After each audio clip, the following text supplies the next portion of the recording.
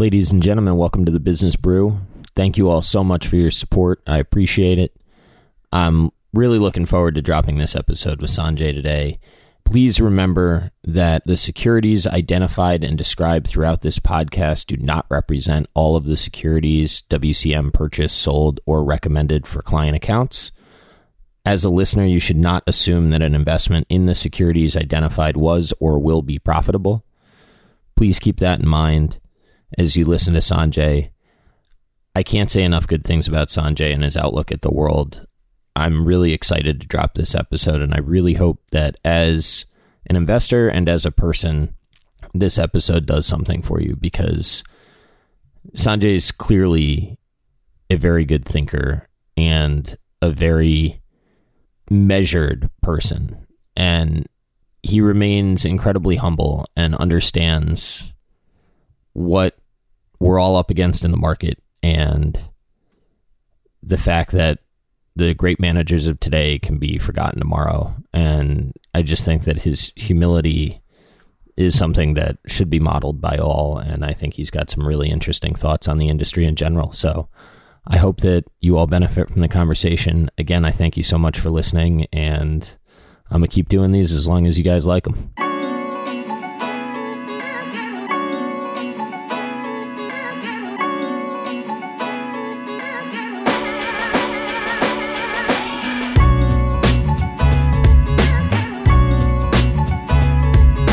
Ladies and gentlemen, welcome to the Business Brew. I'm your host, Bill Brewster. I'm joined by Sanjay Ayer from WCM. Sanjay is a portfolio manager. As always, none of this is investment advice. We're not your fiduciaries. We're not your investment advisors. You need to hire your own people for that. Nothing's a solicitation or invitation to buy or sell a security. You know the drill. So get your own advisor and do your own work. That's the number one thing, because this is all entertainment.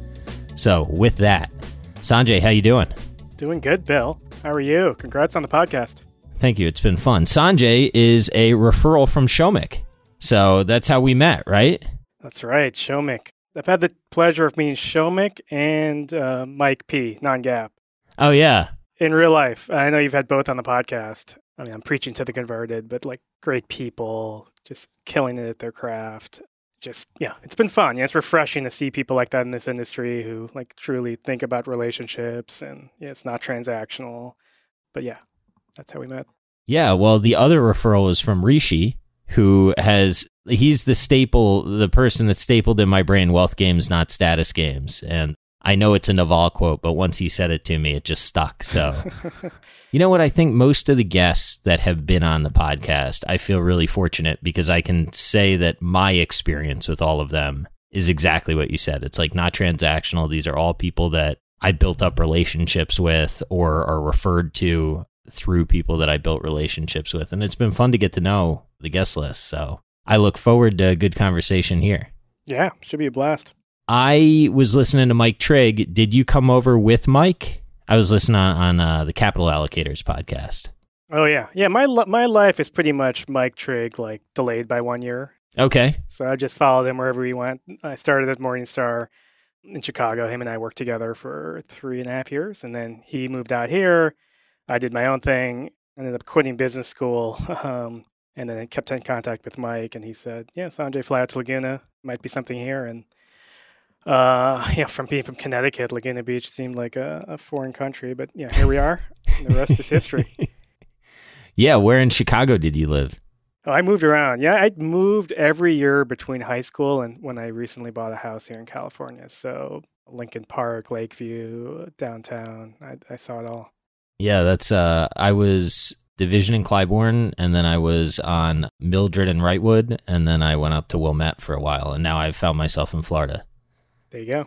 So how was the Morningstar experience? I know that Mike was saying that he liked it, but you and him lamented that some of the way that they went about their business maybe missed growth companies a little bit more than you guys would hope. Is that a fair characterization, or am I putting words in his mouth? I probably am. Yeah, no, I think at the time that's true. I'm sure they've evolved, and my sense is they have evolved since then. But, if you were to look across the industry and say, where would you kind of want to start your career? I mean, I think Morningstar does a phenomenal job giving you kind of the right tools, at least a long-term mindset, and at least a framework around competitive advantage. And it's up to you to maybe take it and run with it in any direction you'd like. But I think they did kind of have a bit of an issue with some of those tech companies and moats. But like all of us, we all kind of evolve and get better. Yeah, no doubt. I have now spoken to Todd Wenning. Was he there when you were there? I don't think we overlap now. Okay. You do know Heather Brilliant, though, yeah? Yes. Yeah, so I'll be talking to her in not too long. And I have found everyone that has come out of Morningstar, I like how there is a common lens that you all see the world through that I think is probably a pretty good training ground there. Yeah, it's a pretty good training ground. It sounds like a really good alumni network at this point. A lot of people have left and had success, and a lot of great people I still know there. So I haven't even checked the market cap recently, but they've done great things. They put out a good product. I find as a buy-sider, it's a pretty good sort of tear sheet to get just an overview on something, right? It's like, okay, well, I like their moat ratings more than the conclusions necessarily, but I sort of like it to ramp up on where you may want to look. Yeah, the framework is, I think it's the right one versus like being elsewhere where you're kind of absorbed with quarterly earnings and noise. I think it's a great place, definitely to start your career, but even beyond that. So one thing that Mike said that I thought was really interesting, did you come into WCM, when did you arrive? Like, had assets sort of bottomed out and you were on the side of coming back, or were you part of sort of the rethinking the process, for lack of a better term?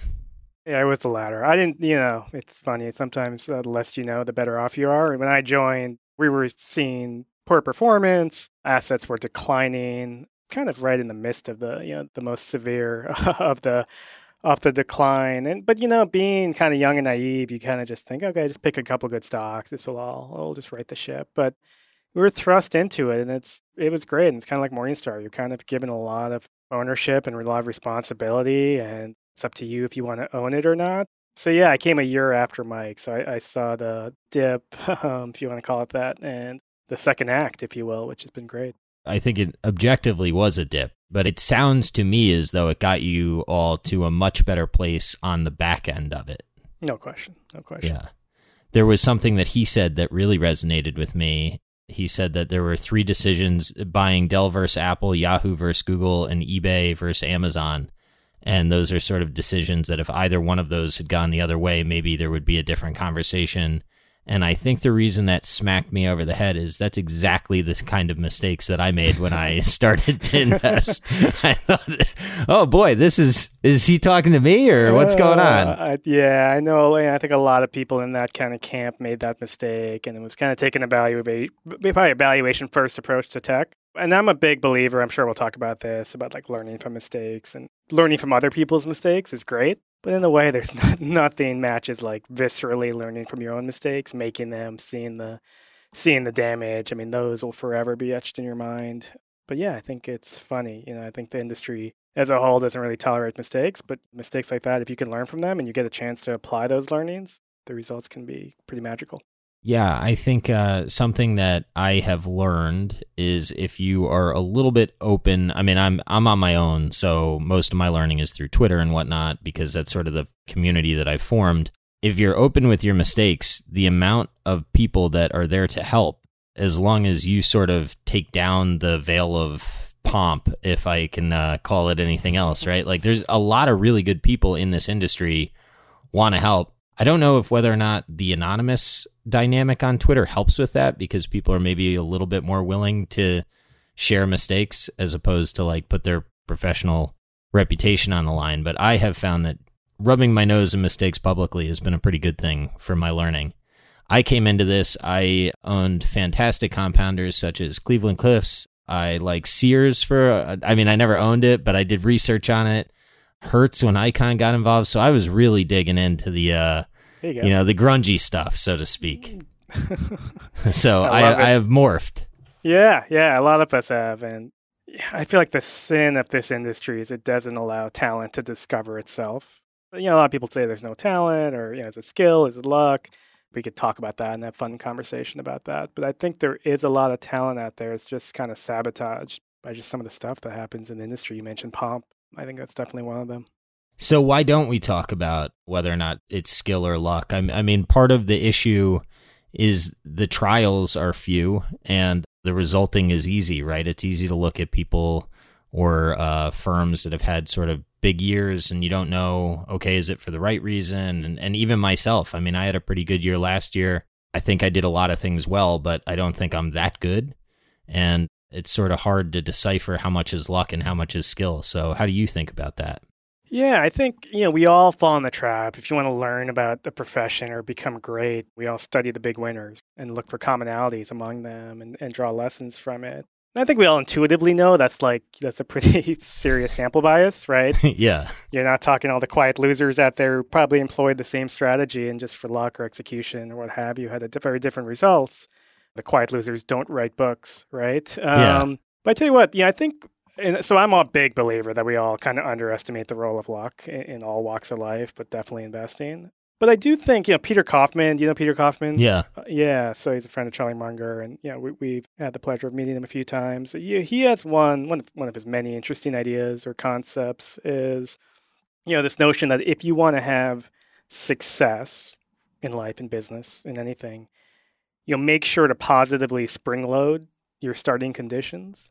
And I thought that phrase is interesting. So positively spring load your starting conditions. And my hunch is if there is something that truly separates those big success stories from those who are less fortunate, it is that, there's something there where their starting conditions were such that when fortune kind of went in their direction, they were able to kind of see it, connect the dots, pounce on it, and in many cases, build something durable on top of that. And so, while WCM had a lot of issues, when I look at us, and this predated me, I think there were a few things in place, right? A few starting conditions that were positively spring-loaded in Kaufman's terms that gave us a chance, right? That gave us a chance to build something on top of it. So I think that's an interesting framework he has. Do you want to go through a little bit about the history? I mean, your firm is so culture-focused in the investments that you make, and my interpretation of what you went through internally is potentially why you put such a emphasis on the company's cultures that you're investing in. Is that fair? Absolutely. I'll jump to the end. And the question I guess I'd ask you is, what percentage of time, effort, bandwidth in this profession goes towards one of the following two things? Number one is minimizing career risk, and number two is trying to sound smart. If you just look around and really boil it down, what percentage is that? I'm going to argue that's a pretty high number, right? Yeah. And I'll give you a story. I think this might be a fun one. So this is 10 years ago, December 2010. I'm in New York. I'm at Yum Brands. I'm at Yum Brands' Analyst Day. It's KFC, Pizza Hut, Taco Bell. Oh, yeah. Yum Brands China is an incredible brand. I know. KFC I used to bank chicken companies and chicken producers. So through that, I got to studying Yum China, and I never realized that in China, KFC is a heralded brand almost like Apple is. They really love KFC in China. I had no idea about that. It's a luxury brand. Yeah. No, it's not. That's not far from it. I'd love to learn more about that part of your life. But yeah, so Yum Brands, KFC, Pizza Hut, Taco Bell are their core brands. Yeah, I'm a huge fan of Taco Bell. We actually, my wife and I, she's a fanatic. Anytime we buy a house, it's one of the first filters is distance from the nearest Taco Bell. It's a key toggle there. It. Anyhow, so we're at this analyst day. This is when WCM, we're not doing great performance-wise. I've been hired in part to help that. So we go through the analyst day, Pizza Hut, KFC present. Then there's a break. So I go to grab a drink of water, look at my phone. One of the stocks I pitched was down 40%, something like that, after hours. Oh, no. Yeah, so I'm just, it's bad, right? And so I'm just in a bad mood. I'm just down on myself. So I go back into this analyst day, and Taco Bell management goes up and starts to present. They walk through their comps and their vision and all that. And then there's a moment where they go through their product promotions, their pipeline, and they start to put some promos, some commercials up there. I think it was the new chalupa or gordita, I forget. They put that promo up there. It's a couple-minute video. And I find myself in the middle of it, taking notes, right, about this new product. And there's just a moment there, Bill, where I just kind of stop and I almost have an out-of-body experience, looking at myself. What am I doing? What is going on with my life? I look around, there's what if an alien saw this, right? Like all these smart people were in suits with MBA, CFA, every three-letter credential you could have, doing something that we all know. I mean, come on, even if this product's a home run, it's like 2% of Taco Bell sales, which is 30% of Yum's profits for like 1 or 2 years, right? It's meaningless. If we're all caught in this trap, there can be moments like that are epiphanies, right? Light bulb moments. Yeah. This was not that. This was despair. This was a feeling of being a fraud. It's like I was the person back then who could like tell you, oh, why this was a waste of time, like, hey, noise versus signal, all this fun stuff. It's like the guy who recommends everyone else to do meditation, but actually doesn't meditate. That's what I felt like. I was someone who was a fraud, and I just I had a moment there, and I called Mike Trigg, and he kind of talked me down. He's like, all right, let's come back to Laguna. Yeah, why don't you come back home? We'll talk to you. You're loved here. So this was like, we call it now my midlife crisis. Oh, this is your Taco Bell midlife crisis? This is my Taco Bell midlife crisis, and it led me to frankly, Bill, like a decade-long journey of like peeling back the onion. Like clearly there's something about this profession. There's like a gravitational pull going on that had me, despite knowing all of that, still there. It led me to peeling back the onion while doing my day job, like figuring out like what's the root cause here of what's going on with this industry. Are there other industries like it? And the premise was, if I could find those root causes, those would be the most kind of durable inefficiencies you could exploit. It's not philosophical, it's not process, because those could be arbitraged away, right, over a long enough time frame. If you can find those like root cause issues, you could potentially exploit those for a long time. And so that's really one of the journeys I've been on. So what are some of your findings on the journey? I think there are certain professions, and investing is one of these, where, I think you mentioned this, process and outcome are really hard to disentangle. And frankly, like talent's really hard to evaluate. And there's a couple things at play. I think you mentioned one of them already, like the feedback quality is poor. So like if you're a long-term investor, you have long feedback loops from when you make a decision and when you get the feedback. You don't have that many trials, right? You're not trading that often. And there's lots of noise. Like if you just do the calculation of feedback quality, it ranks very poor. So that's part of it. I think there's no defined playbook on how to do your job. So you're totally unconstrained. And really the shortcut to finding these types of professions is when you often hear success stories attributed to like he's got it or she's got the magic touch. And you see that in investing, you see it in like film studios, like when Michael Eisner, his heyday, he just had the magic touch of greenlighting the right movie. Sports, like general managers, like he or she's got the magic touch. And what happens, Bill, in these professions is because it's so unconstrained and there's no playbook and there's no feedback quality, you get these just kind of arbitrary, unwritten rules that emerge to fill the vacuum. And I think those rules are extremely counterproductive and no one really bothers to unpack them, right? And if you did, I think you'd realize there's not much validity behind them. So quickly, I think the two that jump out to me are, one is groupthink and two is fixed mindset. So if I was to boil, and it goes back to the question I asked at the beginning, if I was to boil down the industry's issues as a whole, it would be the industry succumbs to groupthink and it dramatically succumbs to fixed mindset. And I don't think that does anyone any favors. And in fact, it suffocates talent that probably would have existed otherwise. When you're referring to groupthink, are you referring to making, and I don't think they're necessarily mutually exclusive or one means not the other, but I'm just trying to get in your head for a second. Are you talking about like analyzing a company together, or are you talking about we all find ourselves in a suit taking notes on the next gordita and no one says, what the hell are we doing, right? Like in what way are you referring to groupthink? It's all of the above. It is benchmark hugging. It is how we go about our day-to-day job. It is trying to, just do what everyone else is doing, information gathering, not, no original thought. Everyone kind of roughly doing the same philosophy, the same process. It's all of that. Anywhere you look, I think in this industry, you see groupthink at play. And I think a big reason why, somewhat paradoxically, is there's no constraints, right? Yeah. Yeah, you might notice there's like a study that was done about playgrounds. If you have a playground with a fence around it, what happens? Kids go around and explore the edges and whatnot. And if you take that fence out, everyone gathers around the middle, right? Because it feels safe. I think that there's an analogy there to investing in that the fact that it is so unconstrained and there's no constraints at play and no playbook, it actually causes everyone, ironically, to behave the same and no one to look different. And Paul Black, I know, our president always says, if you want different results, you definitionally have to do something different, right? Yeah. Yet that's obviously an issue here. I find today to be a very interesting day to be having this conversation. To timestamp it, it's March 5th.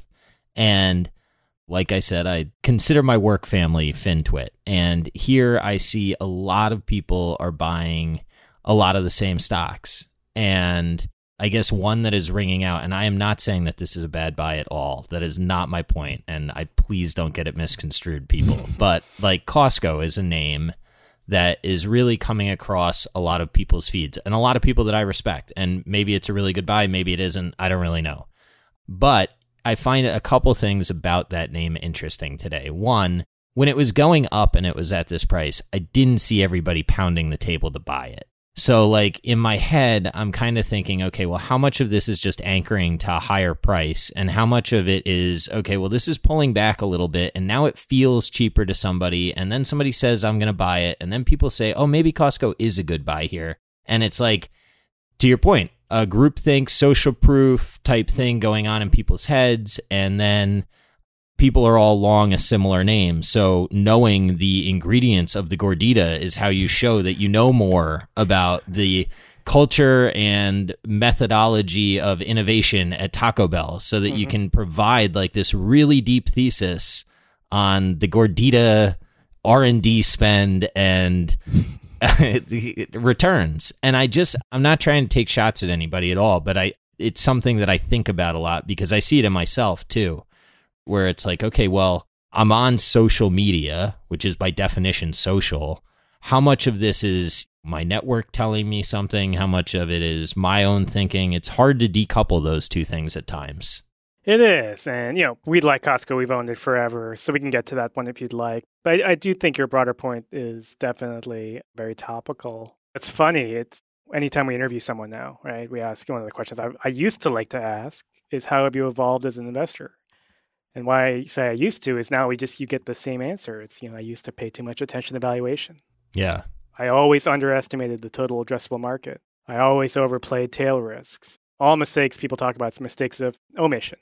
I didn't buy the stock and it went up 400%. And so you have to be careful, right? It's conditioning from a market that's been one directional. And if you're a human, that's the case. If you're an algorithm, and then if you've been an algorithm born in the last decade, you've been trained that way. So when you get constant, like one directional feedback, I think you have to be careful about over extrapolation. On the other hand, there's like a very valid to say there's no like brownie points for creativity, right? You look at Visa, right? Everyone owns it and has owned it and it's done very well and continues to do well. So there's lots of those kind of paradoxes in investing that you have to think through. How concentrated is your book? Like how many names are you guys running? 30 to 40 names. Okay. Yeah. And typically equal weight or top heavy, or how does that go?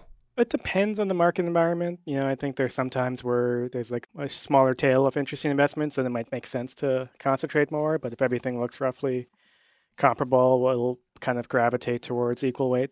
Yeah, that makes sense to me. I've been thinking about, you're talking about conditioning, and I've been ruminating on some of Munger saying that he's like a very good buyer, but he's not a particularly good seller.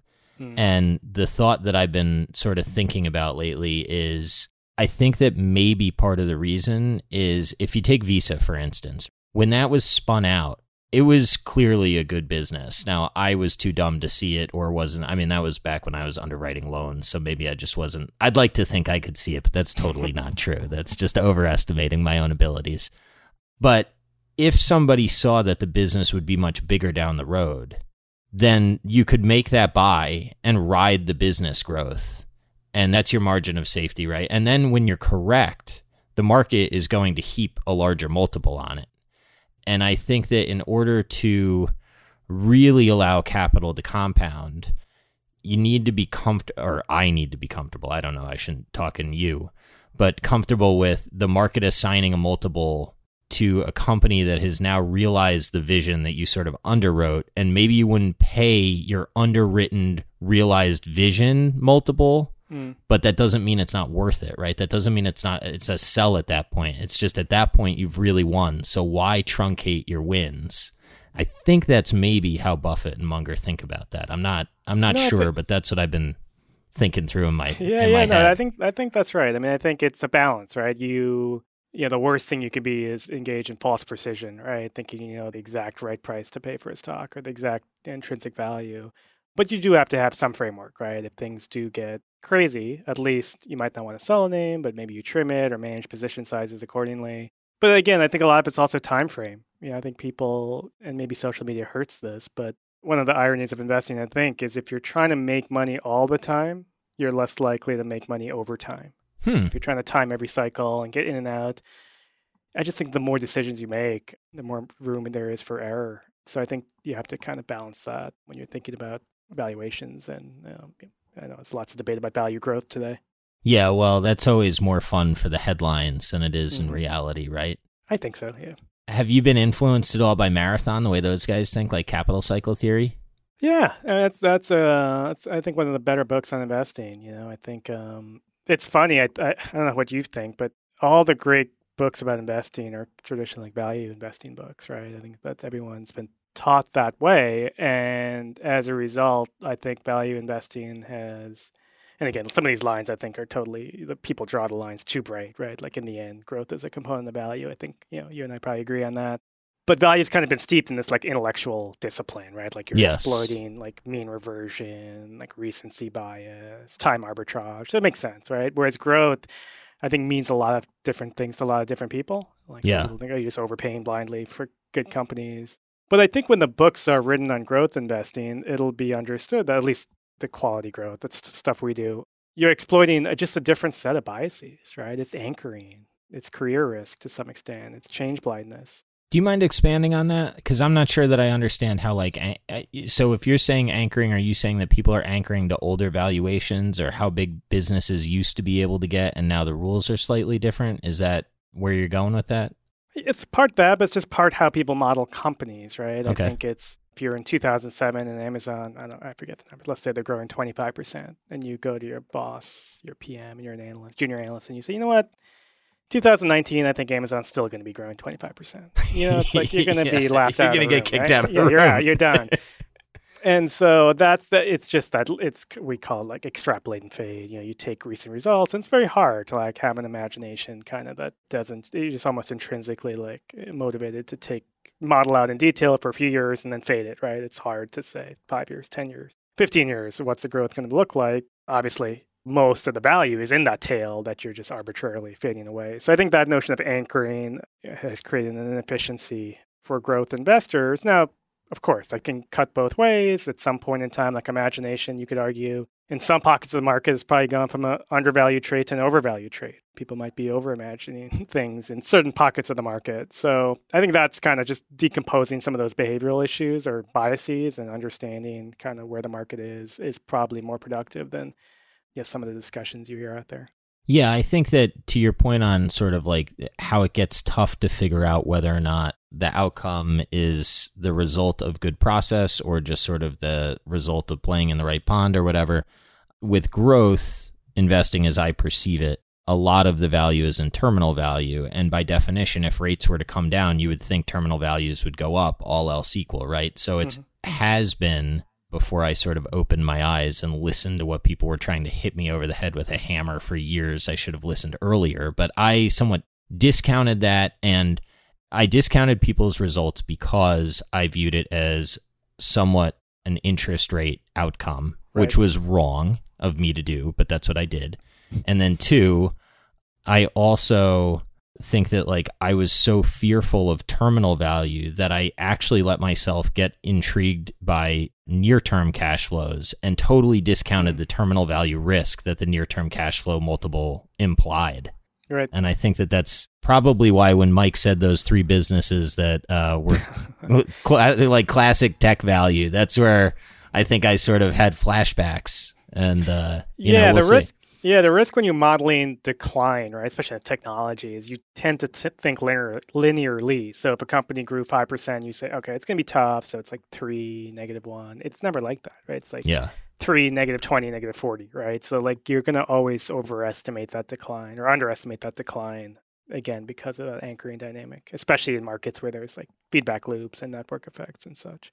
Do you think that some of that also has to do with the business starts to unravel and then the morale within the company starts to unravel too? I mean, I'm thinking through just sort of the cultural lens that you look through the world at. I mean, trying to turn around a shrinking entity is not a very fun thing to do. Yeah, it can spiral. I think you have to know, I mean, this is the tricky part, how much of a company's culture is a function of the performance, right? I mean, this is like the halo effect idea, right? If a company's doing well, it tends to be described as having a good culture. People are getting the cause and effect the wrong direction in many cases. So I think you have to be able to detach cultures that are purely a function of, and it's really not a culture in that case, right? A mindset that's a function of a company being at the right place at the right time versus something that's truly at the core of its DNA. When you're meeting with management teams, has it gotten to the point that your firm rep precedes the meeting to the point that you can say, like, look, this is what we're really focused on, right? We want to come in and have a culture discussion. Or do you, I guess, how do you make sure that management teams aren't almost prepped for the questions that you're going to be asking? You know what I mean? Yeah. Like, because you guys are well known now, right? I would think it's, on one hand, management teams would welcome the conversations that you want to have. On the other, they may know how to sell to you a little bit better than they used to. Yeah, that's a fair point. And there's a balance there. You know, a lot of companies do ask us for the questions we're going to ask. And, you know, with some companies, we're comfortable enough with them that we know we can kind of read through the lines and understand if they're just kind of reading off a script or not.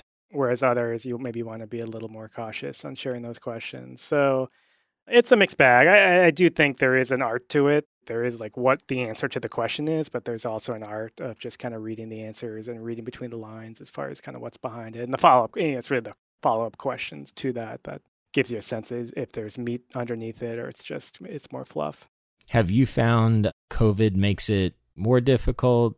I would assume, right? Do you find face-to-face is helpful to read body language and ask follow-ups and things of that nature? No question. Yeah. It's just, there's subtle cues, right? All of these, culture is a soft thing, and being on the company's headquarters, walking around, seeing how people are looking when the CEO walks by. I mean, there's just lots and lots of subtle cues that you can't replicate over Zoom. That's cool. Have you studied, like, do you ever do stuff with body language psychology studying and stuff like that? We've tested it out. Yeah, we've had a few firms come by and tell us things, and it's always funny because it's like something I'm doing, like steeple pose, which shows I'm defensive. I'm like, oh, shoot, I've been defensive my whole life, I guess. So this is how I talk to my family. What do you mean? Exactly. No wonder my wife's mad at me. No, it's we're just, but you know, you said our brand is well known and whatnot. Like we're still, in the second inning as far as understanding culture. It's, you know, I think we've come a long way and we have a playbook, and I think maybe relative to others, we have a head start, but there's still so much to do and so much to learn. Something that I think is really cool about the letter that you sent me about the WCM platform is you said that you've disrupted the industry by flouting the unwritten rules. Do you find that within your firm, I got to think it's a point of pride on how you go about your business, right? And how the embracing of a mistake, not the encouragement of a mistake, right? But to treat a mistake as a learning opportunity, I would have to think results in much better retention and camaraderie and ultimately a sustainable, I guess, cultural edge, right? I'd like to think so. And now I look back, disrupting the industry is probably a strong word, but I do think it's something we pride ourselves on. And effectively, when you say platform, when I say platform, what I'm referring to is you're taking groupthink and fixed mindset, which is kind of the inefficiencies of the industry, and flipping them on their head and saying, let's think different and get better. So those are the core values of the research team, thinking different and getting better. And yeah, I think it stands out in the industry. It's funny, especially the fixed mindset. It's funny when you bring people in from other firms who've had experience and they come to a meeting and, you know, Mike or myself or Pete Hunkel or one of the PMs, and we're just talking about mistakes, like very vulnerable, you know, lots of vulnerability, just talking about the mistake we made and what we learned from it. And it's like, whoa, that wouldn't have happened elsewhere. To me, it's just dismantling a lot of the theater, right? You said pomp. I think it's a great word. Like, it's not about trying to show other people you're smart. It's just, let's try to get better. And I like to say that our team, that if you're not cringing at the work you did 5 years ago, you're probably not getting better. So that's a good little acid test to go see how, you know, what is your kind of improvement in reality. Do you measure that like day to day, week to week, or is it just sort of quarterly reviews? I mean, how do you sort of measure progress in that realm? Because it is soft, right? How are you getting better is sort of a soft question, but it's evident from listening to you and Mike, and it's Paul, right? Paul Black, yeah. I mean, it's evident that it's an ethos that clearly works over there. I'm just curious how you make sure that it's actually occurring. Yeah, it's hard. So you need a culture and you need some sort of system because, as I mentioned with the Taco Bell anecdote, that pull towards like busyness and like expiring knowledge, as Morgan Housel puts it, like that's gravitational. Like if you don't have checks and balances in a culture, like that's going to be your endpoint. It's being like everyone else and having a fixed mindset. Yeah, we talked about constraints. So I think you have to have some artificial constraints. Like we have twice a year we do a reflection week. Where we just kind of, everyone's got to turn off the screens, turn off the quotes, turn off the news flow, and just reflect. And so we have this concept internally we call return on time, which is basically, it sounds so simple. It's like, are you spending your time wisely? It sounds simple, but in this industry, it's deceptively hard for a lot of the reasons we talked about with feedback quality and whatnot. So yeah, I'm a big believer. I don't know who it was, Michael Lewis or maybe Kahneman. They had, one of their quotes was, people waste years of their lives because they're not willing to waste hours.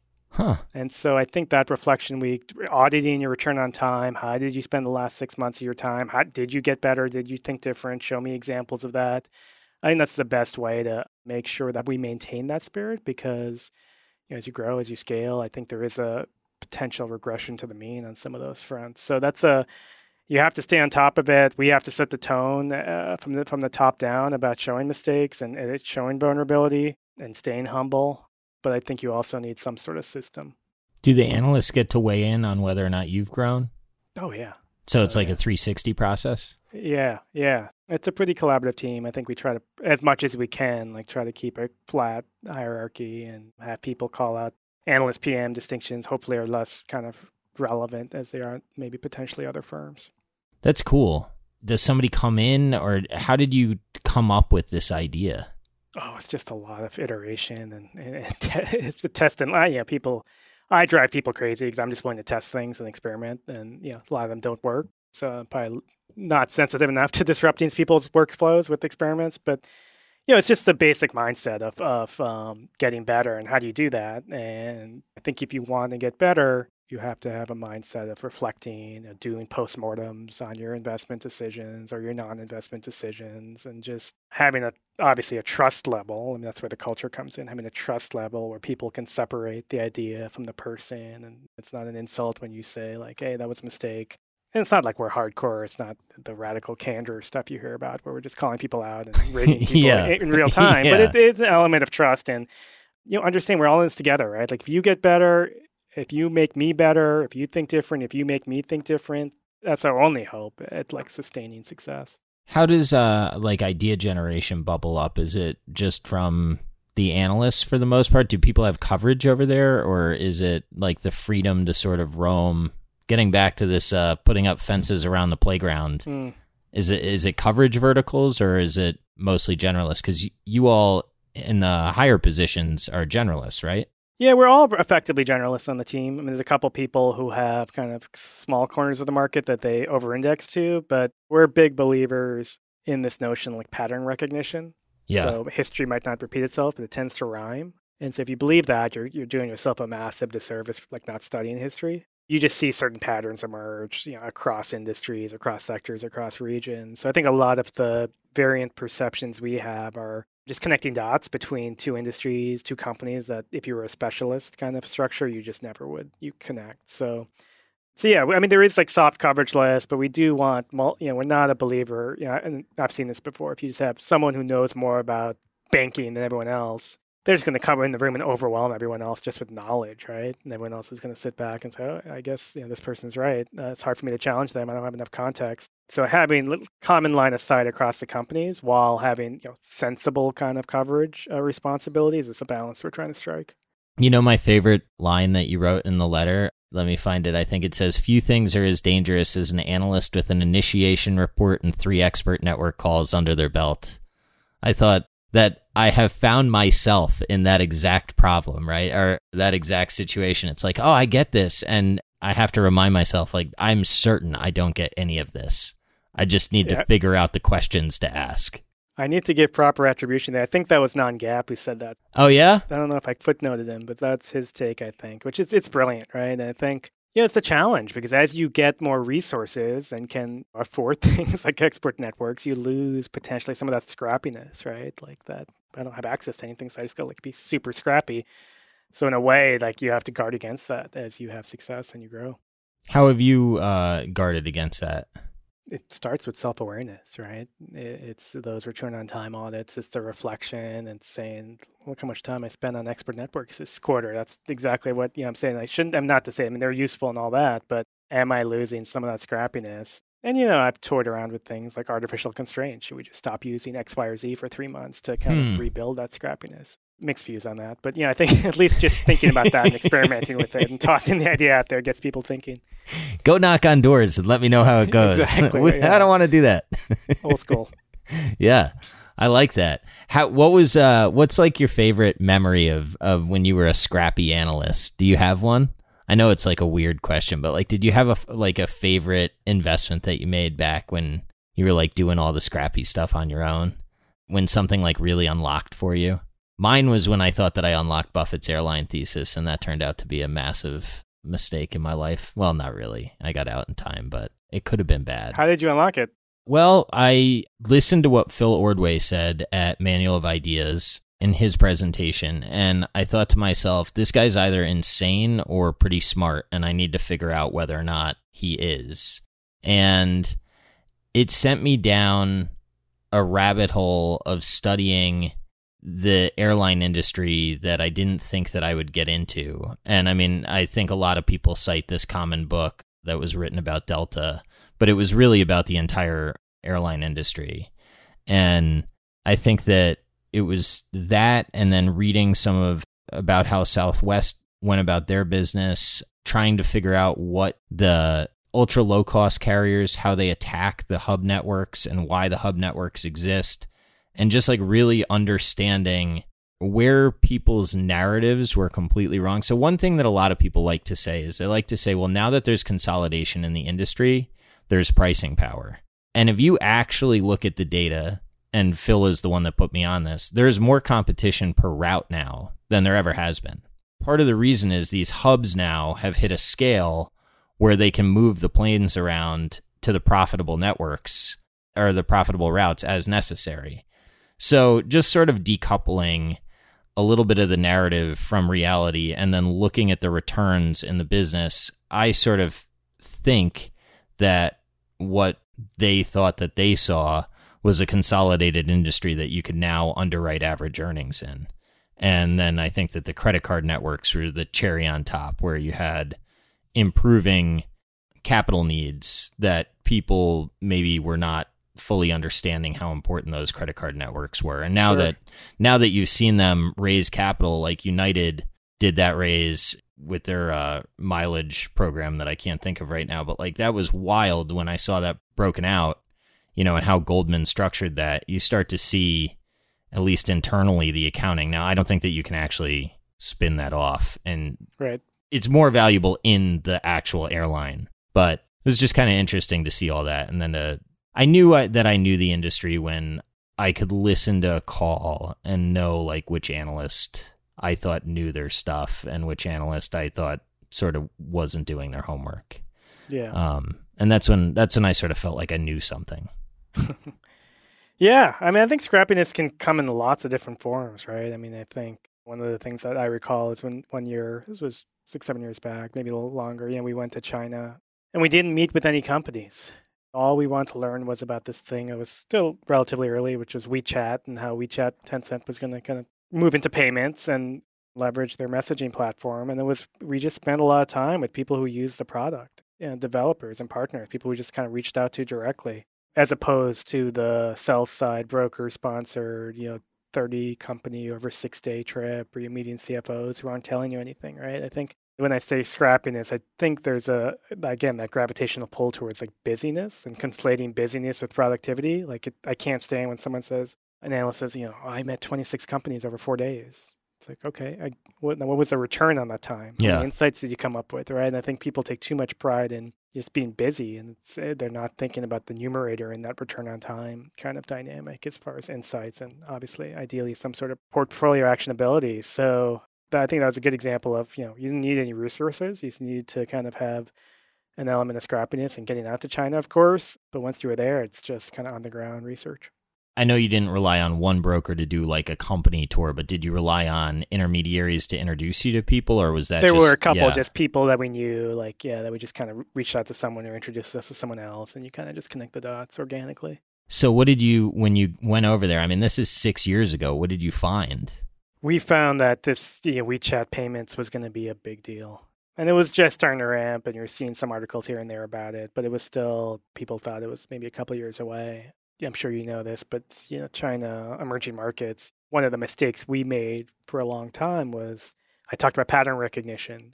We had a blind spot as far as like applying developed market patterns onto emerging markets. Oh, let's find the Walmart of China. Right? Yeah. And let's build a whole framework around retailers and how they evolve and percentage of GDP, where they peak, et cetera, et cetera. And you apply that to China and you think, okay, let's find a few retailers here, the next kind of $100 billion retailer. And then you find out that e-commerce just leapfrogs brick and mortar, right? And there is not going to be a massive, massive brick and mortar retailer, pure play brick and mortar retailer in China. That was one of the lessons we learned many years ago, was especially as you do more in emerging markets, you have to recognize that, be sensible with the pattern recognition, but don't just blindly apply them. Now, this may sound silly, because if you can't apply it one way, how could you apply it the other? But it seems to me, just from reading, that China has almost like leapfrogged. Like if you were to start where we are from scratch, it might be closer to what they have than what we have. So then the question becomes, well, can we apply like where they are today and sort of say that maybe we're going there? And I don't think the answer is yes, because of legacy fleets and sort of the way that everything is set up. But are there lessons that you think that you can reverse apply, or does the cultural difference or structural impairment or impediment sort of preclude that? No, I think you're right. I think if you were going to draw patterns, it would be in that direction, especially in the digital world where, China people didn't have those entrenched habits of kind of going to the mall once a week, or they just kind of were born, especially just born in the mobile phone era and used it for everything. And so you have these super apps and whatnot emerge. And if you look at the roadmaps of what Facebook and Snapchat are trying to do and other companies, like it's effectively the 10-cent playbook. So I think you have to see where is that applicable. And I think there were some nuances as far as how China developed, why like Tencent has that type of position that are not going to be the case in the US. But I do think directionally, when you think about the future of commerce, retail, even media, live streaming, social commerce, China is ahead of the curve there. And then you have to kind of break down some of those cultural issues you mentioned and saying, okay, is social commerce going to be a huge thing in developed markets like the US? Some of those will be yes, some of those will be no. But I think you're right as far as which direction that arrow should point. It's very cool to watch these companies that, I'm now when I'm speaking, I'm thinking I spend a lot of time looking at media assets in general and seeing like Twitter getting closer to trying to become a little bit of a, not like a closed loop per se, but keep more of the economics within the business. Seeing like Facebook create this podcast, right? I haven't been on Facebook in a while, the Blue app, because it turned into sort of politics and stuff that didn't make me very happy. And here, I'm thinking about, okay, well, how am I going to promote this podcast? Because it's something that I care about and I'd really like it to succeed. And sure enough, like top of mind is Facebook. Like I got to go on it, right? And realizing how these businesses have become the rails to commerce, that I guess this is what people were telling me 4 or 5 years ago. And I was saying, I don't have the vision to know. How can I possibly know it's going to turn out that way? But the way that attention seems to trend towards assets, and then when you couple the scale on top of those assets, it's very, very interesting to me. Specifically, I guess the three most like interesting businesses to me would probably be Netflix right now, probably Disney, and Twitter would be the three that I'm like kind of obsessed with. But it's for that reason, right? It's something about scale plus attention, and it's just wild to see play out, because I never thought the businesses could get this big and this powerful and command this kind of mind share. Yeah, no, I think Tim Wu, if you're familiar with him, he wrote a good The book, Attention The Merchants. Great book. book. Yeah. So we had him in the office a while back, and he's great. He just went to the White House. Yeah. So we had him before the antitrust thing took off, and he had a lot of interesting things to say, but I think he was dead on as far as kind of the what these companies, where they were going to end up. Calling them digital utilities is probably not that far off, right? As far as kind of the importance and how they've embedded themselves in our lives. So yeah, I think utilities are often kind of viewed as a pejorative term as far as multiples and whatnot go. But I think factually speaking, that's what a lot of these companies are evolving into. Yeah, well, the nice thing is they don't require capital in the traditional sense, right? It's all through the income statement. So once it drops out, it's all free cash flow. So that's a little bit different than a utility. I mean, not once you do the adjustments in the cash flow statement, but on the income statement, it's quite a bit different. Do you have an industry that you enjoy the most, or do you just enjoy looking for patterns? I guess I don't want to say either or, but is there something that has your... Yeah, I enjoy... Other than Taco Bell. Taco Bell is number one. No, I think the patterns are fun. I mean, you can see, for instance, we own a lot of healthcare companies, but if you actually dig a layer deeper, what they are is industrial business models. Huh. So you're basically marrying an industrial moat while capitalizing on the tailwinds kind of that you see in healthcare. So I think that's where it gets fun, is when you can draw, and not all the companies we own kind of fit these frameworks, but when you can kind of draw these connections and see something that the specialist doesn't, and understand hey, why this is durable, whereas someone might look at that and say, this doesn't look sustainable. That's some of the more fun stuff we do. When you're finding, a healthcare company that has this sustainable tailwind, and I don't mean to keep going back to culture, but I think it's so important in all your communications that I've seen or heard. Yep. How do you assess the metagame that these healthcare companies are playing, or whether or not, let's say you have, this is going to be such a dumb question, but it's the one I have. Say you have two pretty similarly positioned companies. How do you guys think through digging through, what are the nuanced questions that you're thinking about? It's going to be situation specific, but to get you to the answer of which horse do I really want to bet on with which set of jockeys? Yeah, I mean, it's the answer you'd expect, which is it had to be. There's no way to give an answer to that question, but that's the most fascinating question to me. Well, I'll give you one. I think in fast-moving, dynamic industries that are still kind of in their early stages, I think you have to put a premium on adaptability. And I guess that might be an interesting topic. Why are we focused on culture, right? I think we think it's a subset of what you might call compounding knowledge, right? Again, I talked about Morgan Housel and expiring knowledge. I think what we're trying to pursue, in addition to all the day-to-day bottom-up work, is, are there fields of compounding knowledge that we can find, right? And I think investing, to me, it's really just a series of judgment calls, right? And I think those judgment calls, I've come to believe, kind of boil down to just a few types. I would say 4 types of decisions that drive a lot of alpha, or most of the alpha. And 2 are about the present and 2 are about the future. In the present, it's, you're looking at a company, it's doing well. Is it sustainable? Mm-hmm. You're looking at a company, it's not doing well. Is it temporary, or is it fixable, or is it structural? Take the future. A company's going to face challenges. Some of them you don't. Are they going to be able to navigate that? And then a company's going to have opportunities. Some you know, some you don't. Are they going to be able to capitalize on that? Right? So you just take those 4 decision types, and then you say, can I, as a firm, as an analyst, just on a micro basis, bottom-up basis, over decades, consistently make those right when everyone else is looking at the same set of information?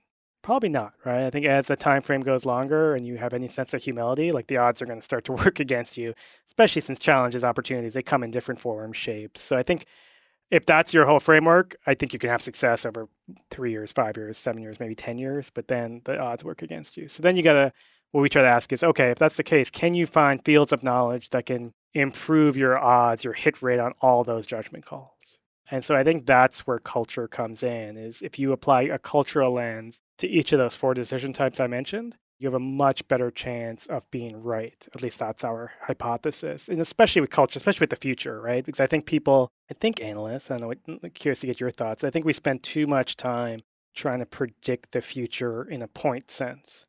Let's try to figure out the exact challenge that's going to come across this company, or what's blockchain going to mean for this company.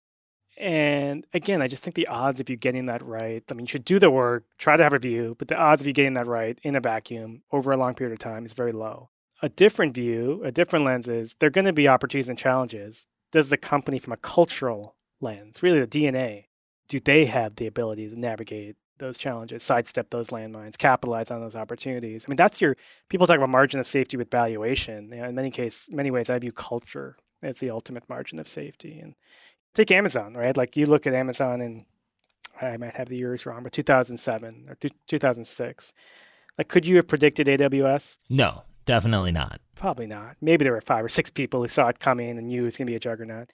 Could you have predicted that should something like infrastructure services come along, Amazon would be quicker to capitalize on it or pounce on it than Google, Oracle, IBM, etc.? Perhaps, right? I think that's a more knowable question to ask. You go to China Tech. We talked about Tencent. Like, could you have predicted that when the market shifted to mobile, that Tencent, it would have been hard to predict WeChat and how big it became, but could you have predicted Tencent would have managed that transition better than some of the other companies like Baidu because of its culture? Perhaps, right? So I think that putting your emphasis there and trying to get collectively kind of improve those odds on those decision types, to me, is a worthwhile pursuit. It's hard to do. There's no shortcuts. But to get back to your question, I think that's why we view culture is so powerful. And in those fast-moving kind of early-stage industries, it's really hard to predict how it's going to play out over 5-10 years. Like, I think everyone loves to say they're long-term, but it's hard to see the long-term. But if the company's adaptable, they'll do a lot of the work for you. So I think that's why it's such an emphasis for us. I love that answer. That answer is fantastic. It reminds me of, I had a podcast that's going to come out next week with this woman, Liz Simi, and I have been internally debating morality in investing because I have a position in Philip Morris and Altria that I don't feel great about owning, like fundamentally, but I find them to be fairly high quality businesses, even if they're facing customer headwinds, to say the least. Sure. And I had asked, what's the point of ESG or, morality in investing or whatever? And she had responded, and she's really dedicated a lot of her time to ESG. Her encouragement to me was to think about ESG through a cultural lens, and that the fundamental reason that I should care about something like ESG is not necessarily to draw the distinction between cigarette companies should never be in your portfolio, which she does not, right? She runs like a true ESG fund, so she's not going to include that. But what she got me thinking about is, who are the types of people? This is one of the reasons that I really like Markel and how they hired Saurabh. For them to go to Google and for Tom to meet Saurabh and for Saurabh to share some of what he learned at Google with Tom, and then for Tom to be open-minded enough to say, okay, well, maybe I should go back out to Google to learn a little bit more about that. And then for them to be open-minded enough to, like, all of them, not just Tom, right? But for Saurabh also to come to the table and say, like, this is maybe something that we can join two really different ways of looking at the world, but we could come together. I'm in Google, you're in Virginia. I do tech engineering, you do insurance underwriting and equity research. Like, for me, that was such a high signal hire to me for a number of reasons. And even if I wanted to be the least charitable that I could possibly be to Saurabh, I would say, well, he wanted a job in asset management, and that was it. And I just know that that's not the answer, right? And I know that it's a bigger answer. And I've been really fortunate to know him, and I've been included in some things that he works on. And like, I just love the way that you talk about humility, and you talk about somebody that I think approaches the self-improvement game in the right way, shape, and form, and the way that he has fostered open conversations by putting parameters around them that make people feel safe. Like, that is something that I just overweight that relative to everyone that I hear talk about Markel. Now, I don't own it right now, but that's maybe a mistake, and I've been thinking about that. But like, when people ask, do you think they still have it and whatnot? Yeah, I do. And a lot of the reason that I do is knowing some of the players and knowing how they think about things and just seeing how all those tea leaves come together. I think it's a marriage of sort of these concepts, right? So to your point, like, could I have known that 2020 was going to come out and really do damage to the insurance industry? That's probably knowable that at some point you're going to have a catastrophic year. Do I know how exactly they're going to respond? No.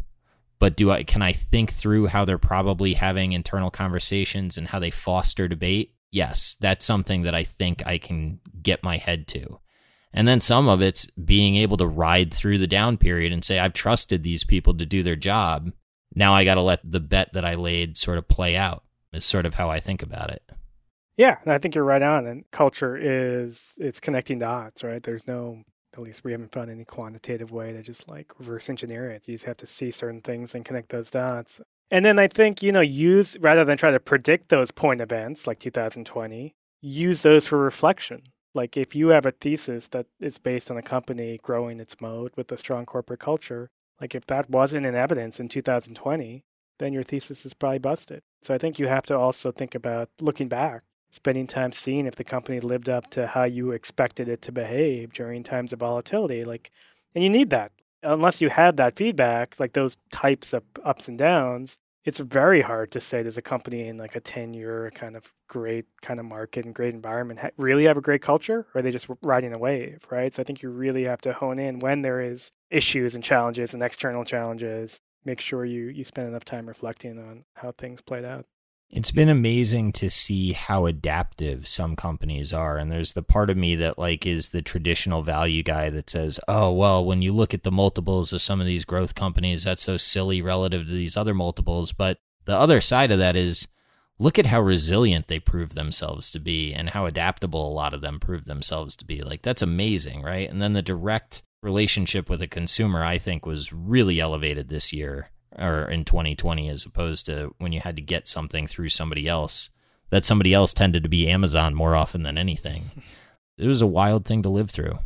Yeah, and it goes back to where we started, like the positively spring loading your starting conditions, right? Like Shopify, which we've owned, and they've had lots of kind of wins behind their back, whether it's direct-to-consumer commerce, which they, of course, helped enable, but there were also other building blocks at play. And then COVID, right? Like it pulled in their view of the world, but they really capitalized on it, right? I mean, it's clear as far as their culture and what it was and what it stood for. And you saw it play out in real time in Q1 and Q2 of last year. And that's really, when we talk about adaptability, that's just a great acid test to evaluate it. Did you read Mike Nongap's write-up about Toby? And he like compared him in what his gaming persona would be and how Shopify sort of like was within that game, and then Toby responded. That was awesome. That was, we talked about Nongap, but that was one of the better pieces I've read in the last 4 or 5 years. Yeah, I think he nailed it. Yeah, that was awesome, right? Like, that's the thing that's crazy is how smart so many people are. You know what I mean? It's like, I couldn't have put that together. There's no way.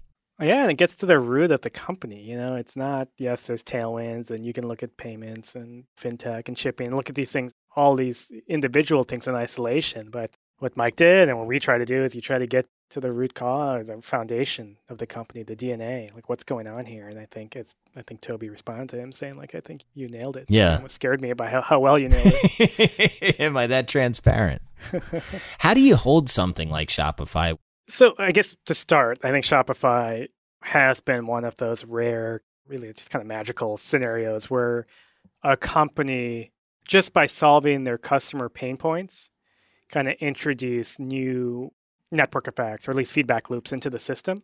And when you get those, you don't get those too often, but basically you get the best of all worlds. Your revenue growth curve gets extended, you're deepening your core moat. And then if you think about counterparty kind of relationships the right way, you're generating more goodwill in the present with your customers while introducing more pricing power in the future, right? So all that goodness kind of has supported Shopify for the last 5-7 years. Now, to your question about how do you hold it, I think as valuations evolve, your thesis needs to evolve too. I think a lot of people talk about thesis. I think people talk about creep too much in this industry. Like, theses always evolve, right? Like, even audit your winners. It's invariably like the thesis you had is not exactly the reason the company did so well, right? It was something else you didn't predict. So for Shopify, I think as the valuations have evolved, you have to start asking different types of questions. So now it's over the next 5 to 7 years, it's can they solve the merchant pain points that they haven't solved yet. And those are potentially, definitely shipping for one. Like, how do they help their merchants keep pace with Amazon?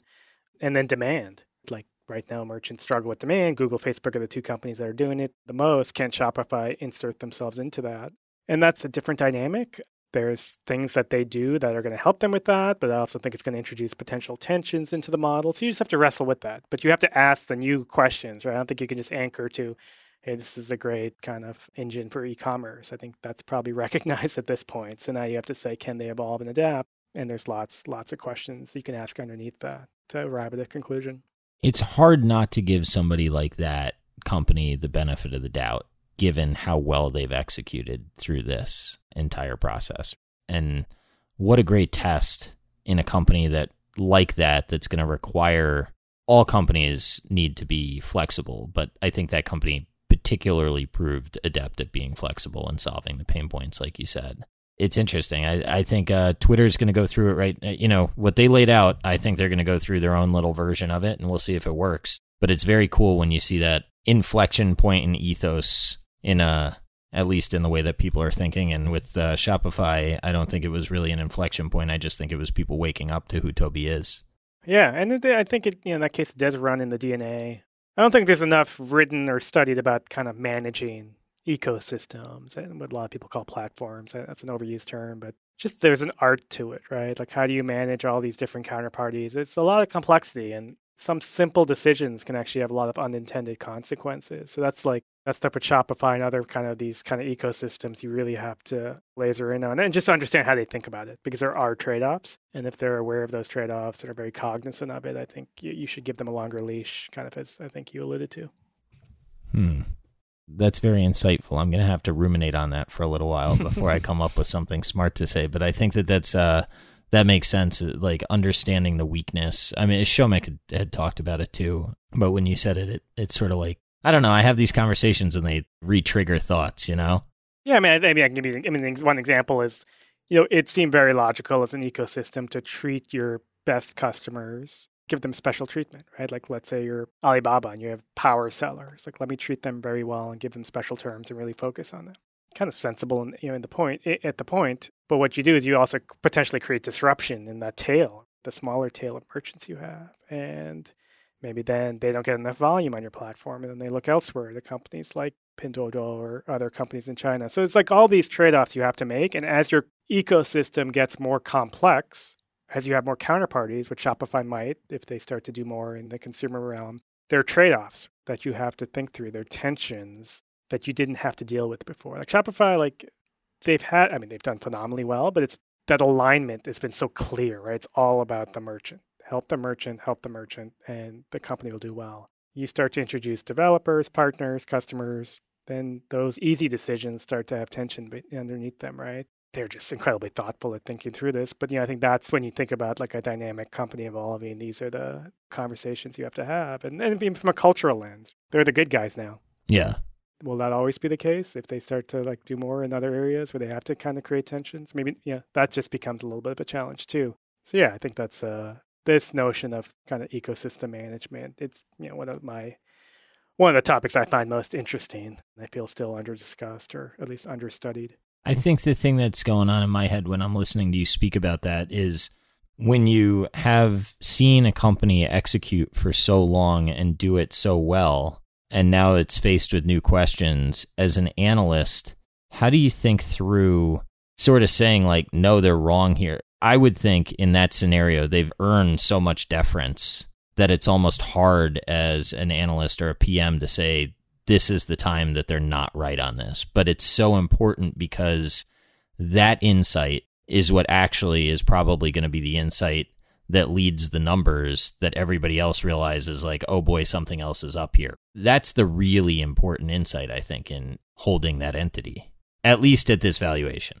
Yeah, I think culture to me, to a large degree, is how much of a leash do you want to give a company, right? When there's change, maybe when they're facing issues, do you want to give them time to figure it out and maybe stumble along, or do you want to cut bait right now?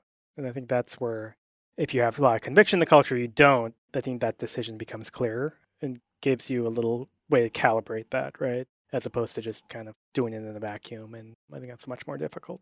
I had liked Wells Fargo. I have to confess that. But I liked it as a turnaround story. And so far, and not story, I shouldn't say that. I like Scharf. I think Scharf is smart. He hired this guy, Scott Powell. I think Scott Powell's resume is worthy of deference. And so far, I think that that's playing out. There are other issues with the business that I probably could have understood better. But a lot of the people that I respect were yelling at me. They were like, I don't think you want to get into a cultural turnaround of this magnitude, right? And when you're talking about managing an ecosystem, that is a Herculean task to turn around a business that's going through that much. I guess there's so many headwinds from so many ways. So I can totally understand why when I said I think this is a turnaround, people said, no, that would just be like a never touch to me. And I think those people were probably right, even if this one time sort of does work out as I thought. But I have not reallocated capital to it. So I obviously don't believe that I want to be in that kind of soup, so to speak, in the ecosystem. How do you think through? Do you you mentioned Peter Kaufman, right? He sat down and he read all the big ideas, right, in the Science Journal and whatnot. Have you done anything like that in your time, or is that something that you borrow other people's ideas from? Sometimes I look to Shane Parrish for a lot of this. Yeah, he's great. Some of these we build on our own, but yeah, we lean on everyone. We look for inspiration anywhere we can find it. And there's lots of, some of this new stuff, like it's not necessarily new, but network effects and so on. You're just seeing new people emerge who are under the radar that you can lean on. So I think that's the balance we try to strike as far as building internal IP while also kind of looking elsewhere to people you've talked about already, people you've had on the podcast, of learning about new business models and how they relate or don't relate to the past. But we talked about scrappiness already, but I think you have to try to keep those insights fresh, especially in those kind of more dynamic industries. Yeah, I would agree with that. I would think as a firm, and actually Mike talked about this, to keep the analysts hungry, right? And say, it hasn't always been this way, and let's keep trying to improve things. That's got to be something to manage. And I think it would probably be interesting coming back to work when everybody is. I mean, I don't know. I guess some people are in your office now, right? But I don't know the extent to which you guys have taken. Do you take junior people on? Like real junior, or is it mostly people that have been trained a little bit and then they come to join? We take talent wherever we can get it, Bill. Yeah. No, we're pretty open-minded. We have people who are young, people who are experienced. There's different trade-offs with different. Some people have to unlearn things if they've been elsewhere, whereas if you're fresh, there's a little more training that needs to happen. But no, it's we'll look for talent wherever we can get it, and there's certain qualities that we definitely look for as those starting conditions. But yeah, I think Mike talked about that on his podcast, about how we really try to make sure this is a kind of a founder's mentality here, where people feel like they can come in and break things and really have an impact, as opposed to kind of staying around the edges and shape something that's already in place. There's a balance there. You don't want to overhaul everything every year, but creating that sense of ownership. At the last offsite we did a couple of years ago, Mike did like a 50-page deck on all the mistakes we've made. That's all it was, just to show that we're extremely fallible and we make a lot of mistakes, but we're better off for it. In many ways, that's like the WCM story in a nutshell. That's awesome. I admire that so much because I just think so few people do it, that it's really something that I think if I were young and talented and was fortunate enough to land there, that's a hell of a spring load to get a career started. A lot of people sort of don't end up that lucky. I mean, protect that with everything you guys have. I know you will. Yeah, we try our best. I use the word platform. I don't like the word platform, but I couldn't come up with anything better. But you try to find great people who are talented, but then plug them into like the opposite of the Taco Bell scenario, right? Take away all the nonsense of the industry and then provide them with compounding knowledge, or enable them to create compounding knowledge. If you do that, you get the best out of people, right? And that's all. That's all you can really control. Yeah, well, empower people and then pick them up when they fail, right? And then live Moss. You're all over the Taco Bell. I love it. Well, I read your letter, and I know that it meant a lot to you. Yeah. It's fun to joke about now. Yeah. Well, I'm sure it wasn't to live through. I guess I got to ask: is there anything else that you want to talk about? One of the things that's interesting to me, maybe we haven't talked about, is kind of what makes a great investor. What's interesting to me about investing is it requires a set of qualities that are opposing at face value. So you need to be, for instance, disciplined, and you need to be flexible or adaptable. Yeah. You need to have conviction, but you also have to embrace like cognitive dissonance. You need to be able to focus and you need to be able to multitask. And then I think one of the more interesting ones to me is, and I've thought a lot about this lately, is you need to have that grit. Like everyone loves to talk about grit, which is like work ethic and perseverance. But I think you also need creativity. And I don't think you traditionally find both of those in the same person. Or there's very few people who have both. Because grit in many ways is like give it 110% type thing. While creativity is almost the person who gives it 80% or 90%, right? Like you have to let things flow in. You have to take a step back. There's this notion of like creative laziness, which is like finding the lowest part of the fence before you cross it, or instead of just rushing to answer a question, asking, is this the right question? And so that's something, we try to find, but also nurture. Is like, how do you draw that balance between grit and creativity? And I think creativity is another under-discussed kind of trait of investing that doesn't get enough attention. And I don't think we've necessarily figured out the secret sauce there, but I think it's something you have to think about. If you truly want to have original insights and original thought, you have to build a team and enable them to kind of be creative. Do you journal at all? I do. I have found that helps. Somebody told me once to just walk into the office and just start writing in the morning and don't stop for like 10 minutes. And I would be lying through my teeth if I said I do it every single day. But when I do it, I find that I'm like much clearer and that, I don't know, it's like very cathartic. And the other thing that I think really helps me is I am really best when I'm up in the mornings.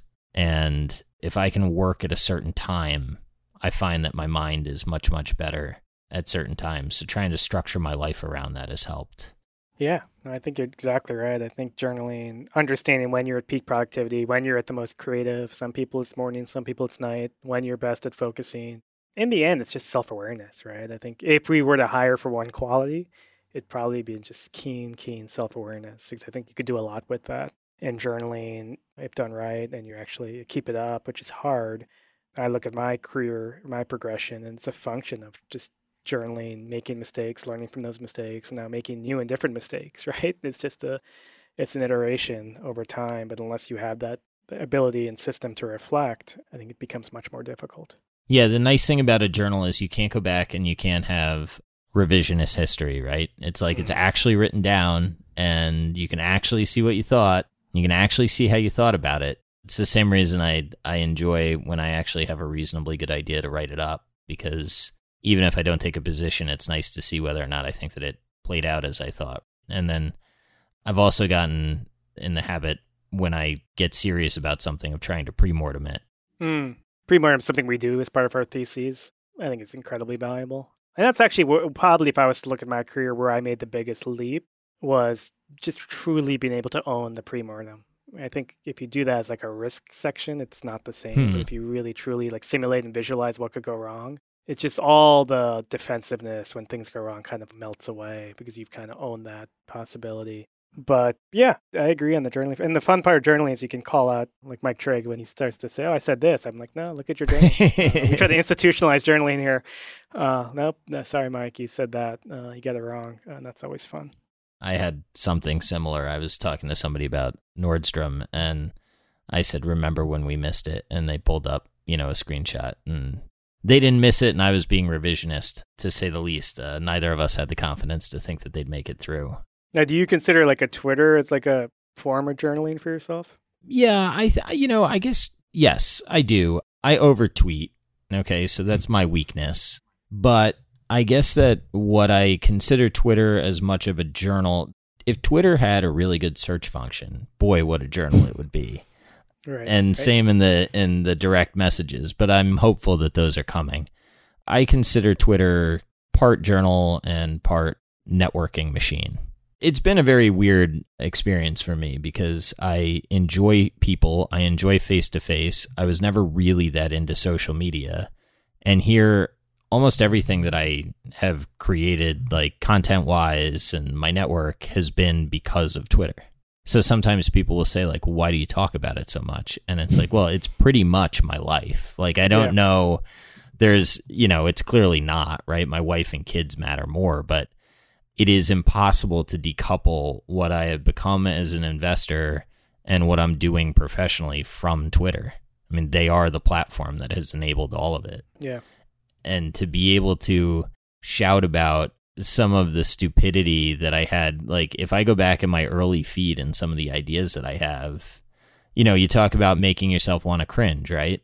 And I'm really grateful for it, because I think that I read somebody's thread once and he said, like, I've made every mistake that there is to make in investing, right? Like I've bought into cyclicals at peaks.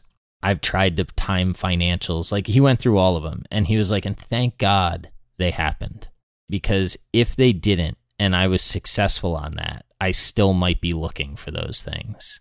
And for me, I try to not be defensive when people come at some ideas I have. I can't help it. And I also can't help myself sometimes from dunking on some of these like really momentum stocks that I think people are sort of like, I don't know. Who knows? We'll see at the end of the day, when this score is tallied, we'll see how it all works out. I would probably be better served just shutting my mouth in certain instances. But on balance, I think it's been a huge benefit. And Seeking Alpha has done it for people. Vic has done it for people. I just think a community where you're sort of sparring mentally and accepting that pushback is the spirit of the game as opposed to something to offend you. I am an island, so to have that has been invaluable to my life. If I was at a firm, I would want that kind of environment. And do you view this, like the podcast, as an extension of that? Oh, yeah. What I want to create with the podcast is, like, I want to have an investors series of interviews, right? I want to have like real professional investors sit down and either listen, or I'm probably going to do some sort of written extensions from these things. And something that Whitney Tilson had done back in the day that I liked was The Art of Value Investing. And he basically just like compiled quotes from Value Investor Insight that he had and some other things. I just want to provide people like a good map of really interesting thought. Because what am I going to tell you about investing that you don't know? Like, I can't tell you anything that you don't know, but I might be able to have a guest that you find really interesting. And if I can contribute to the financial community in that way, like, that's awesome for me. Yeah. I mean, I think you do a great job. I mean, I think the notion of keeping these conversational as opposed to, I'm sure I talked a ton, but, as opposed to like just one way, and lowering kind of the spiel element or kind of all that, and just making it a conversation, I think gives you a better window into how people think. Yeah. Which is in the end what you're trying to do. Right? Yeah, I think so. And I think too, I think that there's like this mystique about a lot of investors that people want to put up. And I think it exists everywhere. I mean, anywhere that there's a lot of success, it's like, oh, is that person even human? And what I have found more often than not, that the person is human. And I think something conversational is relatable in a way that a lot of formats are not. Yeah. I struggle with the ego thing. I just don't know if you have any sort of self-awareness around the history of the industry, the base rates, who the star managers were 10 years ago, 20 years ago, and where many of them are today. I just find the whole superstar ego thing very comical with that kind of backdrop of how few people have sustained durable success over multiple decades. Yet you have a 3-5 year good period, and all of a sudden that ego develops. That's actually, coming from Morningstar, was very helpful. Why so? So you got a window into the fund kind of realm and analyzing mutual funds and seeing who the superstars were at the time and seeing the ups and downs and just understanding that this is hard, and the base rates are decidedly against you as you extend that time frame. And so once you have that outside view, I think you just almost definitionally have to stay humble. It's sort of terrifying to me because I'm out here running my own capital, and like, I'm not competing against you per se, but I mean, there are trades that we would be on the opposite side of, right? And it's like, sure. On one hand, I'm proud of what I've done. On the other hand, I'm terrified that I'm just the part of the sample that's gotten lucky. And I'm more terrified of that than the former. Like, I don't trust that what I've done is replicable. I think that's actually a good quality. I mean, I think that that's the thing that keeps me thinking about whether or not I don't ever want to be the guy that's satisfied with how I've done something. I think that the day that I do that is the day that I'm about to get waxed in the market. But I also don't really trust an index, and that may not make a whole lot of sense to people because I think over time indexes might make sense, but like, there's something about a momentum buying strategy, blindly not caring about valuation that I find offensive, even if when I really break it down, it probably does make sense why the momentum exists. I just don't know that I could trust an index if things went really wrong. And I think that for me, getting through the trying periods is far more important than outperforming in the good periods. Yeah, no, we'd agree with that. No, for sure. But I do think people get too carried away in that thinking there's one way to do things, right? In the end, to me, it's about alignment. Have a strategy or philosophy that aligns with both your belief system, but probably even more importantly, your temperament. Yeah. If you want to have a 10 stock, very concentrated kind of portfolio all in one sector, I mean, that's fine. You just got to be ready for those 40. Ask yourself, can I really kind of sit through those 40, 50% periodic drawdowns that'll occur? And if you think you can, or you can, then that's totally sensible. For a lot of people, I think the behavioral finance people, where they get that wrong is there's a little bit of like laughing at everyone else type thing. It's like, how did you behave during Q1 of last year? Yeah. Did you live up to your ideals or not? And if not, maybe you should think more about portfolio construction. So I just think it depends on the person or the team or the firm, and just making sure that alignment's there, as opposed to thinking there's just one way to do things. That's the part that I'm the most proud of, actually, is like I was adrenaline out. I would be totally lying if I said like, oh, I was totally zen in March when everything was crashing. Like, that would be bullshit. I barely slept and didn't stop thinking about things. But I really did. Like, the whole reason that I don't know how much you know about me, but I mean, I had an uncle that died like a super tragic death, and it changed sort of my family's financial outlook. And what I said to my wife is, I was underwriting commercial loans at BMO Harris. It's a great place, but I was never if I sold at a bottom, it would cost me more than I'd ever save at BMO, right? So like the goal here is to figure out how to get to the finish line.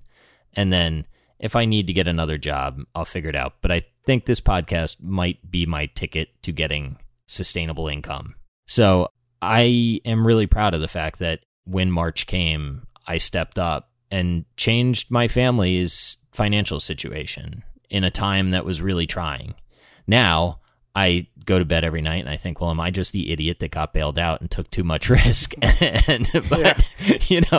don't think that actually. I think objectively, I listen back to what I said at the time, and I really do think that I managed it. But I live in that constant fear of like, are you just the survivor and your bias is not reality?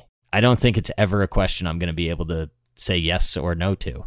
I agree, but I also think it's a terrific quality to have. I think if you lose that, you'll just lose a lot of that edge, that motivation, and that hunger. I think that's it's difficult to deal with that dissonance. It's probably the right trade-off you want to make. Yeah, I think it's the only one that I can make to get over the finish line. And the other thing that I've really had to sort of push myself away from is, I mean, I idolize Buffett, man. I like name my third kid after him and everything. But when he stands up in front of a class and says, I would have had 50% of my net worth in my best idea, it's really important for me to remind myself, like, you're listening to a true savant. Mm-hmm. And I am not him. Yep. And I bet pretty big on a pretty contrarian idea last year, and it worked out. But like, that does not need to be every idea, and it doesn't have to be how I always run my portfolio. And I've learned a lot from guys like David Gardner, and I've started to study Ron Barron a little bit more, and some of these guys that I think have really, really good growth mindsets. I don't quite know how Ron Barron opens his positions, but David Gardner, I think, opens much smaller. And like, I look at how he's done it and how he's succeeded, and it's like, okay, there's maybe a middle ground here that I can figure out for myself that I can live with. I don't need to be either one of those guys. I can just be me.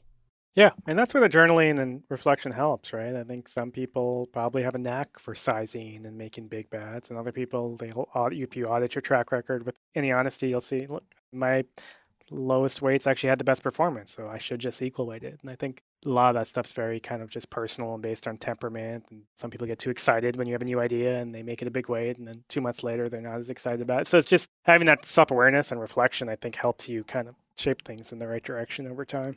Do you do any therapy at all, or are you just like born with this? Born with, I don't know. I told you, I had my midlife crisis 10 years ago. I don't count looking at a chalupa and taking notes. I mean, I actually do. I understand what you're saying. You just seem very, your EQ is high. And I just didn't know if that's something that you think that you were born with, or if it's something that you've worked on over time. I'll get my wife on the podcast next. She'll answer that question. Well, I'll tell you what, your wife can call my wife and they can complain about both of us. All right. And talk about the kids. That's right. My wife will ask me something and I will say yes to her. And 2 seconds later, she'll turn around and say, what did I just say to you? And I will have no idea. But I know that I was present when I said yes. I think we are very alike. That's my read on this conversation. Well, man, I enjoyed it. Do you have anything else you want to talk about? I think we hit on a lot. It's been a blast. Had fun. All right. I'm glad that you came by, man. I have a lot of respect for your firm from what I've heard, and I've heard great things about you, and you lived up to it. So I thank you for joining me on this. Thanks, Bill. Keep it up.